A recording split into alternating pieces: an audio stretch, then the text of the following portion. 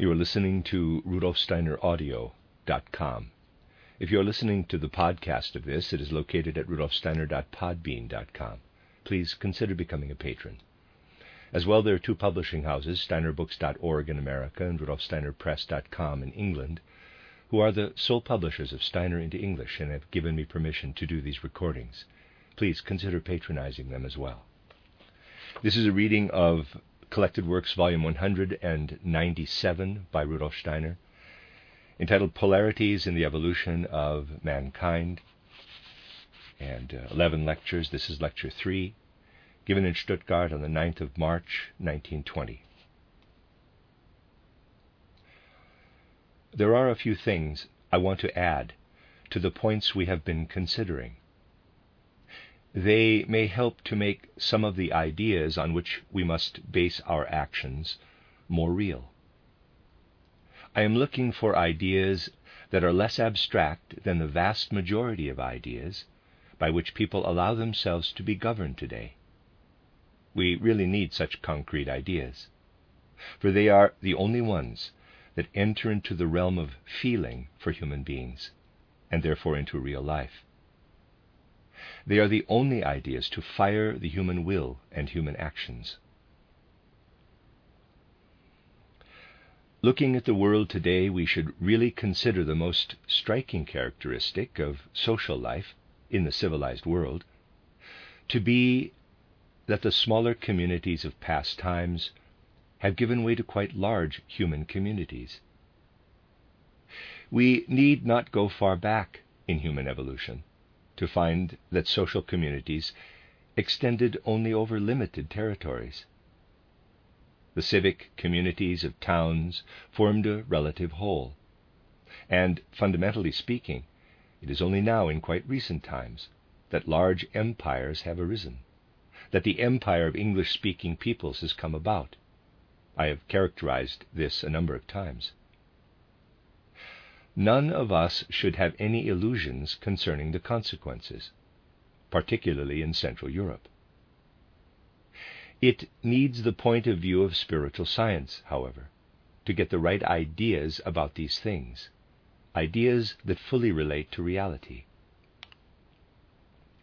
The spiritual scientific point of view makes us go back to earlier stages of human development to see that then, too, people formed certain kinds of communities, though these should not be called states, as I have said on a number of occasions, for that would cause tremendous confusion. Instead, let us find some other more neutral term. Let us say that, in quotes, realms arose. Such realms were ruled by individuals or by particular groups. Subsequently, states developed out of this.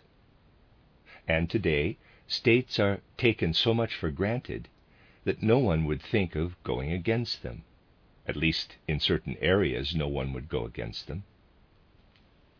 What is worse, they are so much taken for granted that people are not even inclined to think about them. Behind this, however, lies something that unites human beings in their inner soul life with the spiritual, the divine principle, as it came to be called, during different stages of Earth evolution. If we go back to prehistoric times, times that only partly extend into historical times, we find that in those prehistoric times the idea of a ruler of the realm, as we may call it, whatever words we use do not really fit those earlier ideas, was quite different from what we take it to mean today. The idea of the ruler of an earthly realm came very close to what people knew to be their idea of a god. These things inevitably must seem highly paradoxical to modern minds, though that is only because modern minds are little inclined to take serious consideration of things that existed during the past in human evolution, and do not fit in with the way of thinking that has become customary in Western Europe and in its appendage, America, over the last 300 or 400 years. Of course, the way a ruler of the realm was introduced to his office, at least in many empires, was very different in those early, partly prehistoric times. We need only go back as far as ancient Egypt, meaning the earlier, partly prehistoric times of ancient Egypt, or as far as Chaldea, and we shall find that it was considered a matter of course that regents were prepared for their office by the forerunners of our present-day priests. People had quite concrete ideas as to how a ruler should be prepared for office by the priesthood and its institutions. They felt that with this kind of preparation, the person called to be regent truly became what the Chinese, still having a faint notion of this, called the Son of Heaven. There was an awareness that someone called to rule over some region had to be made a kind of Son of Heaven. What was in people's minds was, however, something quite different from the one and only idea we have today when we speak of training a person or preparing them for something.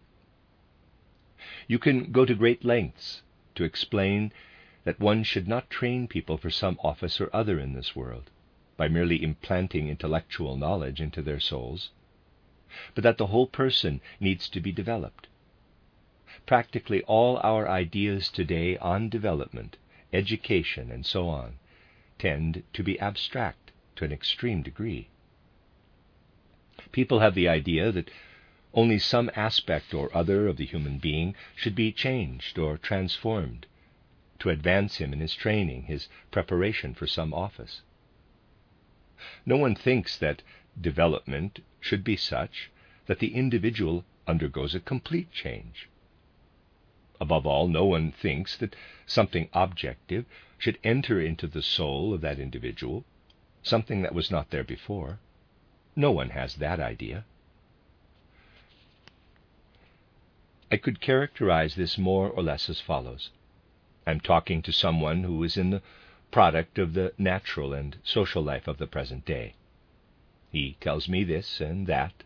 I tell him this or that. The person who speaks to me bears a name. He is the product of the usual natural and social background that people have today. The same applies to me. That is really almost the only way in which we behave toward each other nowadays, the way in which we look at each other. In the times of which I have been speaking, that would have been a very alien notion. It was above all alien to people called to hold important offices, to be leaders within the human community. The external, natural background, family origins, father, mother, grandmother, grandfather, and so on, was of no real concern if the people concerned had been properly prepared for their office. The things we look for and find in present-day individuals who have been raised to the highest spheres were then of no account. People felt that if they spoke to someone who had been properly trained in this respect, it was not the ordinary ego that spoke to them. That is, an ego born in some place or another, bearing the imprint of some social background or other. Instead, they felt that something was speaking to them that had been made to come down from spiritual heights, to take up its abode in a human individual, thanks to the preparation and training given in the mystery cult. This must, of course, sound incredibly strange to present-day people. It is, however, necessary to stop harboring confused notions about these things and to form ideas that have their basis in truth. The idea was that education, not all training, but the training of people called to high office, should enable spirits from the higher hierarchies to speak through these individuals, using them as their instruments. Those instruments were prepared by training, so that spirits of the higher hierarchies would be able to speak through them. There was general awareness of this, particularly when the population at large came to form an opinion about the identity of their ruler. Remnants of this still survive, for instance, in the title Son of Heaven for the ruler of China. That was the level of human awareness in earliest Egyptian and Chaldean times. Spiritual science has established this. To the people at large, their ruler was God. Basically, they had no other concept of divinity. The preparation of the ruler had been such that the outer physical form was nothing. It merely made it possible for a god to move among human beings. The earliest inhabitants of what was later to become the kingdom of Egypt quite naturally accepted the fact that they were ruled by gods who walked on earth in human form. In this respect, the earliest social awareness of human beings was entirely realistic. There was no recognition of a separate world beyond, of a separate spiritual world. The spiritual world existed in the same place as the world within which people moved on earth. In this world, where human beings walked the earth, not only ordinary human individuals were walking about in physical form, but also gods. The divine world was right among them, made absolute and visible under the conditions regularly created through the mystery cult. When such a ruler wanted something, decreed something, it was a god who wanted it. To the minds of earliest humankind during that partly prehistoric period, it would have been pointless to question whether something decreed by their ruler should or should not happen. It was, after all, a god who wanted it. Earliest humanity thus connected the spiritual hierarchies with everything that happened on earth. Those hierarchies were there, in their midst. They were not something to which one first had to ascend by some kind of spiritual inner means. No, they were present in the mysteries as the training given to physical bodies found suitable for preparation as dwelling places for spirits of the higher hierarchies, so that these might walk among human beings and be their rulers. This may seem strange to modern minds, but modern minds will finally have to leave behind the narrow-minded views they hold today. Ideas only 300 or 400 years old, as we know them today, and take a wider view. We cannot develop and think ahead to the future unless we broaden the tunnel vision which has evolved in almost every sphere of life. We must expand the time horizons we survey and consider larger evolutionary time spans than present-day history normally covers. The things of the past, things that existed in historical and prehistoric evolution, do of course give way to other things as time progresses, but in certain areas they are retained. They are often retained by becoming external, continuing in an outer form and losing their inner meaning. The awareness of the godlike nature of the ruler that was a feature of earliest imperialism still comes up here or there in the present age, except that it no longer has any meaning, since mankind progresses and does not stand still. Not long ago, a Roman Catholic bishop addressed a pastoral to his diocese, in which he stated nothing more and nothing less than that a Roman Catholic priest conducting an act of worship was more powerful than Christ Jesus himself. Acting as the celebrant, the priest coerced Christ Jesus, the God of Christianity, to enter into the physical world as the priest performed the act of transubstantiation. The God might be willing or not.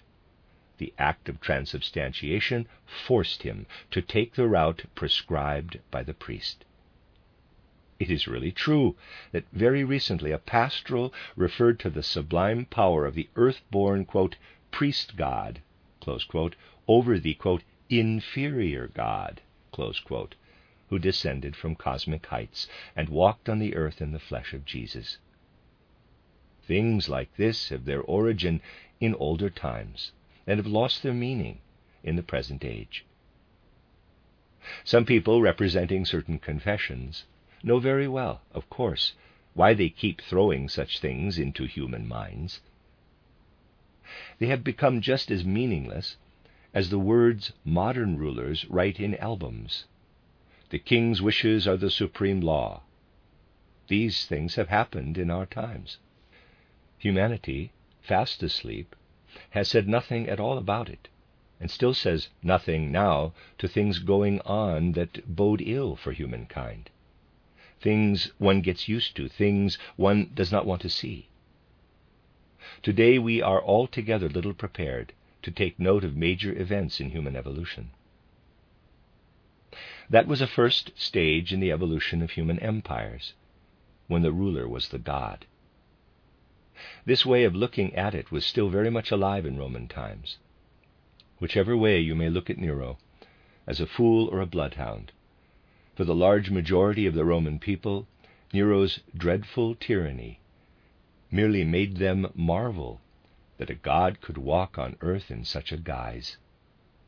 Many of the citizens of imperial Rome never doubted that the figure of Nero was that of a god. A second stage in the evolution of empires came with the transition from a ruler who was a god to one who ruled by the grace of God. During the earliest times of human evolution on the civilized earth, the ruler was God. At the second stage, the ruler stood for God. He was not indwelt by the God himself, but inspired by God, given special grace. Everything he did would succeed because divine power, now no longer within him, but in a realm close to the earthly realm, flowed into him, inspired him, filled him, and guided him in all he did. To describe the essential nature of such a second stage ruler, we have to say that the ruler was a symbol. At the first stage, the ruler was a divine spirit walking on earth. At the second stage, he represented what that spirit signified. He was the sign, the symbol in which the spirit came to expression. The ruler became the image of God.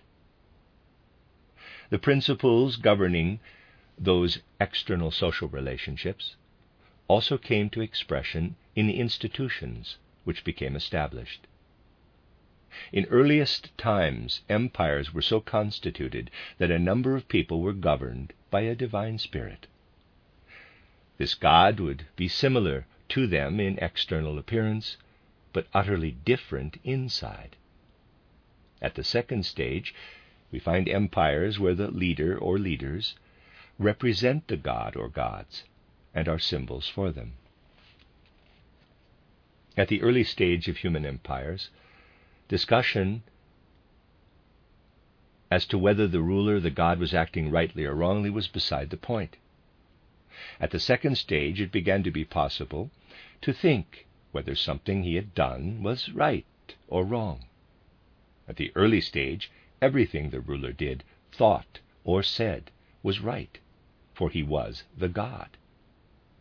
Then, at the second stage, some other spiritual sphere was felt to exist side by side with the earthly realm, one that has the god, the ruler, given the grace of God within it. The power streaming into the earthly realm, giving direction and orientation, was felt to come from that other realm. The institutions and human individuals in the earthly realm were the reflection of something streaming in from the realm of the higher hierarchies. It is interesting to find out, for example, that Dionysius the Areopagite, also called the pseudo-Dionysius, who was much more genuine than orthodox science imagines, presented the right theory concerning the way human empires were ruled by divine empires, so that the conditions and institutions created among humans were a symbol of what existed in the divine realm. Dionysius the Areopagite wrote that there were heavenly hierarchies behind the human hierarchies on this earth. He stated very clearly that the social structure of the priestly hierarchy here on earth, from deacons and archdeacons all the way up to bishops, ought to show that the relationship of deacon to archdeacon is the same as that of angel to archangel, and so on. The earthly hierarchy should truly reflect the heavenly hierarchy. This refers to the second stage of empires. Something was able to evolve that was to govern human ideas until quite recent times. After all, there existed in Central Europe until 1806 an institution that in its title gave expression to the way the heavenly and the earthly principle were seen to be one: the Holy Roman Empire, an empire seen to be based on the power of heaven. The words, quote, "of German nationality," close quote, were added to the German title to show that the empire was also of earthly origin. The way the title evolved, it is evident that a whole empire was formed in such a way that it should be seen to be the image of a heavenly institution. Such were also the ideas behind St. Augustine's title City of God and Dante's work titled On the Monarchy.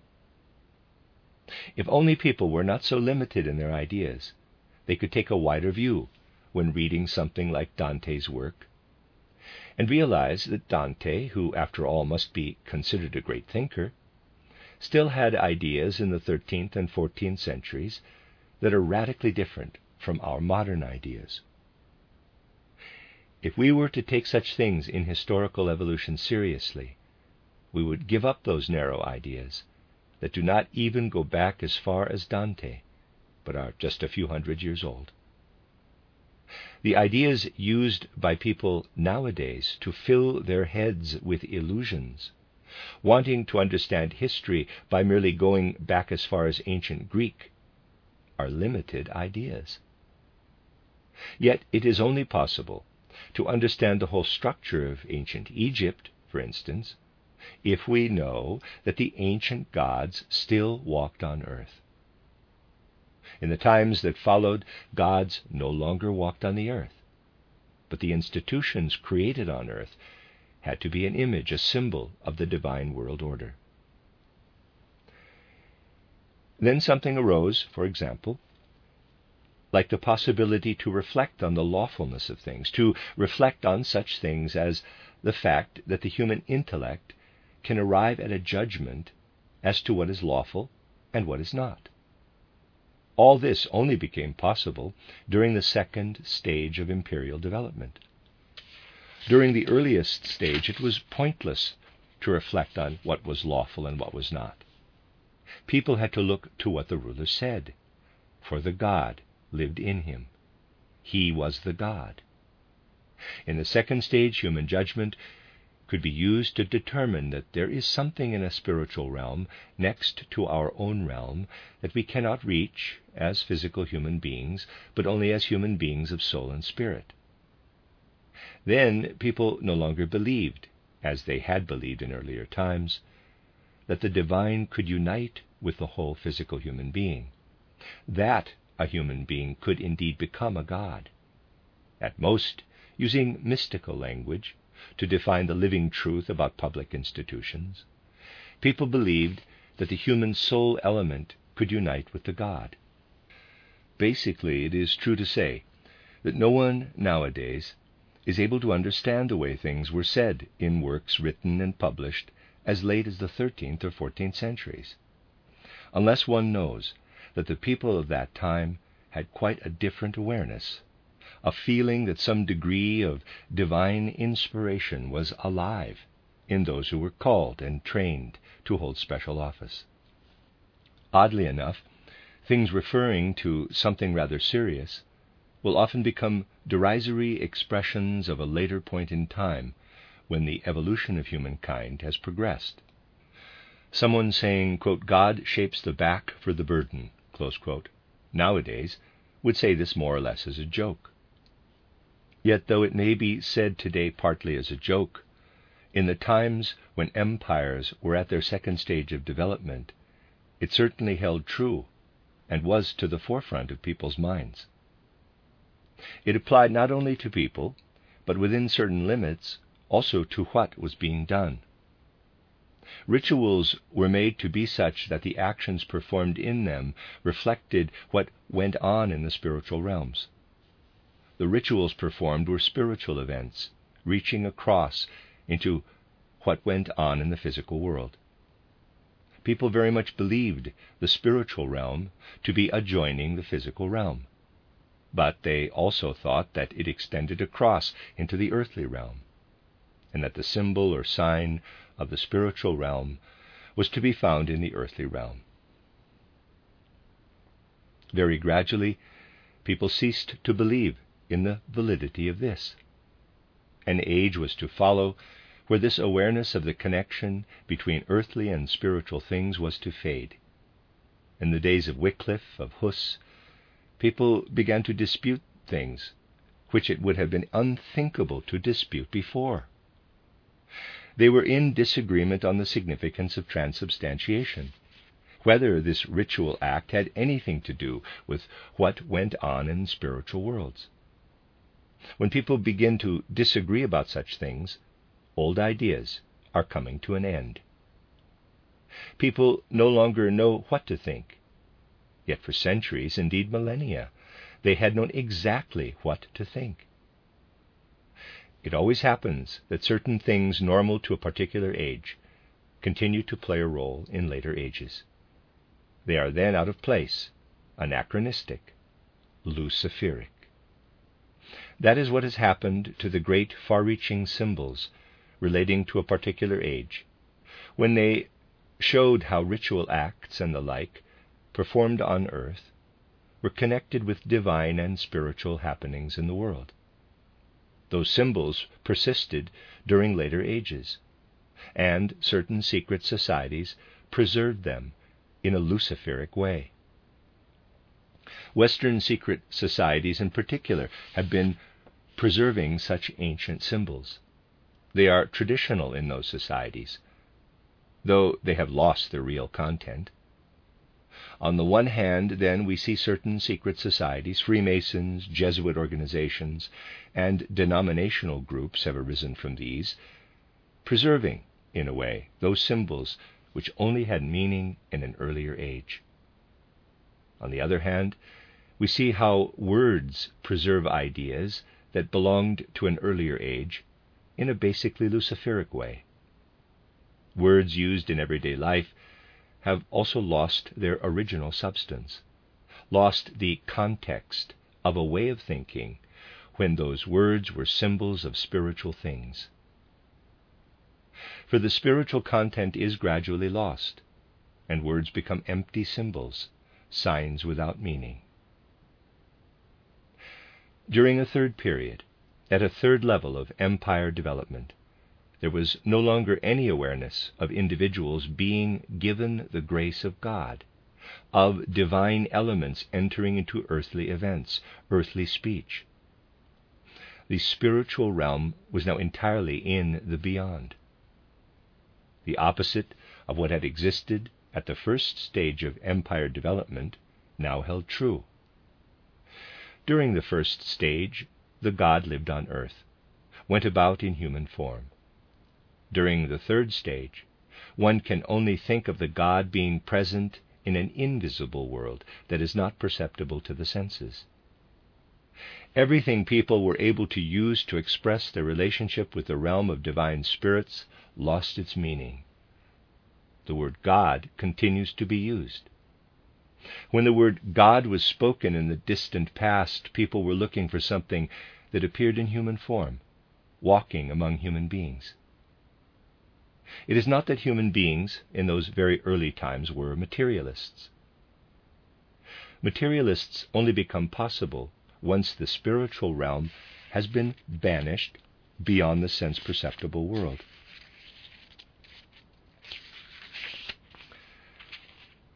During the earliest period of human evolution, the spiritual world was right there among human beings. There would have been no need for someone living in ancient Egypt during its earliest times to say, "The kingdom of the divine is at hand." He would take that to be self-evident. At the time when Christ Jesus appeared among men, people first had to be told, quote, "The kingdom of the gods cometh not with observation, for behold, it is within you." Close quote. We are now living in an age when it would be a nonsense to look to a person for anything but a straightforward development of what he was as a child, the development based on cause and effect. We live in an age when it would be sheer madness for someone to consider himself more than the straightforward further development of what was also there in his childhood. 8,000 years ago, let us say, something was taken as a matter of course, was the general way of thinking. Yet if anyone were to say the same thing today, this would merely indicate that they are mad. The realities of those distant times have been reinterpreted in the modern way of thinking into that fictitious tale we call, in quotes, history. This spreads a veil over the radical metamorphosis we are able to discover when we consider human evolution in the light of truth. The things we often say today, things we reveal in our external life, exist because they once had relevance and were considered to be the truth. We still say things like, quote, "by the grace of God," close quote. People have more or less tried to get out of the habit in recent years, but they have not succeeded very well with this. But we do not know, or pay no attention to the fact that there was a time when this was a reality to human minds, when it was taken as a matter of course. Here I am drawing your attention to things that give our public life its meaningless, conventional character. Things we put forward in the words we use, in our customs, and indeed the way we judge issues in public life, relates to times when those words, even if they only became part of the vocabulary at a later date, they were modeled on the original language, were formed and used on quite a different basis. The words we use in public life today have been squeezed dry. With some it is immediately apparent. With others it was not apparent for a long time. Readers aside, this sentence, I'm having difficulty trying to make sense of it. I'm going to read it as it is, but I'm not quite sure what it's saying. In the distant past, a token was hung upon a human body, in magical rites, transforming it into an important magical aspect of the God walking on earth. This has become something trivial in the decorations given to people today. That is the kind of history humankind is unlikely to pursue. Not only words can become empty phrases and lose all meaning, as is the case with the most important words used in public life today. The objects hung around people's necks or pinned to their chests can show similar character in their relation to reality, like a word that is meaningless today, but once had sacred meaning and substance to it. We must realize that initially our evolution was such that an older awareness lost its substance and became empty and conventional. There can be no real new growth in our devastated public life of today unless we do so. We must look for new well springs that will give real substance again to public life. We have no awareness of God's walking the earth in human form. We must therefore acquire the ability to recognize the Spirit not in human form, but in the form it has when we rise to spiritual vision. For us, the gods no longer descend to sit on physical thrones. We must acquire the spiritual faculties that enable us to ascend in our vision to the thrones where gods are to be found, who can only be alive to us in the Spirit. We must learn to fill the abstract formulas we use with spiritual contents of our own experience. We must become able to face truths that are deeply disturbing to those who grasp them rightly. We must become able to see things as they are. Sometimes we fail to do so for periods extending over decades. As Central Europeans, we believe ourselves to be part of European civilization. What we should ask ourselves is what it is that has made our inner life, the life of our soul, so full of discord over the last 50 years or even longer. Let me say just one thing. When you look to the West, you see in the first instance, we'll leave aside the rest, a nation falling into decadence, the French nation. One thing is important, however, among the French. When a member of this nation said, "I am a Frenchman," this is what they have said to themselves for centuries, he said something that was in accord with the external facts, a permissible, truthful declaration made with reference to external life. Any of us who have ever talked to people who were young and German in the first half of the 19th century will be able to confirm the following. Hermann Grimm, for instance, has repeatedly described what it meant to people who were young when he was young in Germany for someone to profess himself to be German in public life, not as an empty phrase, but in reality. It would have been treason. People were Bavarians, Württembergians, Prussians, but to say, quote, "I am German," close quote, would make them criminals. In the West, there was a point to saying, "I am a Frenchman." People were permitted to be that in external life. It would have meant going to prison or being put beyond the pale in some other way, if one had taken it into one's mind to say one was German, that is, belonged to a United Nation. People have forgotten about this now, but those are facts. And it is important to face up to these things. We shall not develop the right enthusiasm for such things, however, unless we fertilize our inner life by considering the great events of world history, seeing them in the right light, not that fabricated tale written in our handbooks and taught in our schools today, but the true history of the world that can be found by looking at things in the light of the Spirit. It is quite unthinkable for a present-day Protestant Christian to consider that people once felt it to be true, to say, quote, "The God walked on the earth, and the ruler was the God," close quote, and, quote, "There is no kingdom on this earth where gods are still to be found, for the ways in which one is made a god are in the realm where the supersensible dwells, within the mystery," close quote. In the early times of Egyptian history, which in part was still prehistoric, the mystery was indeed something supersensible. It was only when the mysteries were made into churches that the church became the symbol for the supersensible. Present-day humanity has no wish to look to the points of origin of its historical development. It lives like someone who has reached the age of 45 and has forgotten what life was like as a boy or a girl, at most remembering back as far as his or her 25th year. Try and visualize what it would mean for the inner soul life of someone of 45 to remember nothing that happened before the age of 25. Yet that is the state of mind humankind is in now. It is the state of mind in which the people arise who are to be the leaders of humanity. Out of this state of mind, something is attempted that is to give the orientation for a social system.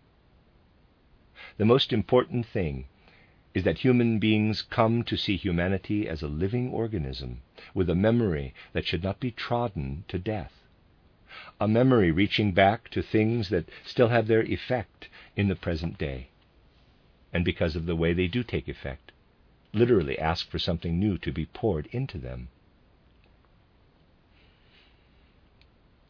We merely need to strike this note a few times, and we shall see that there is need for something in the present time that makes all the empty words that are flashing up all around come to nothing. It would be good if a sufficiently large number of people were to realize how serious the present situation is, and out of this realization were to arrive at something that is really new. The sad thing is that people today have been given great tasks, and yet would most of all like to sleep through those tasks. The particular task given to the anthroposophical movement for decades now has basically been to shake humanity out of its sleep, to point out that humanity needs to be given something today that truly changes the present state of soul to the same extent as the dreamer's state of soul changes to being fully awake and alive for the day when he wakes up in the morning. This I intend to be the conclusion to the two aspects of history seen in the light of spiritual science I discussed during my present stay in this city.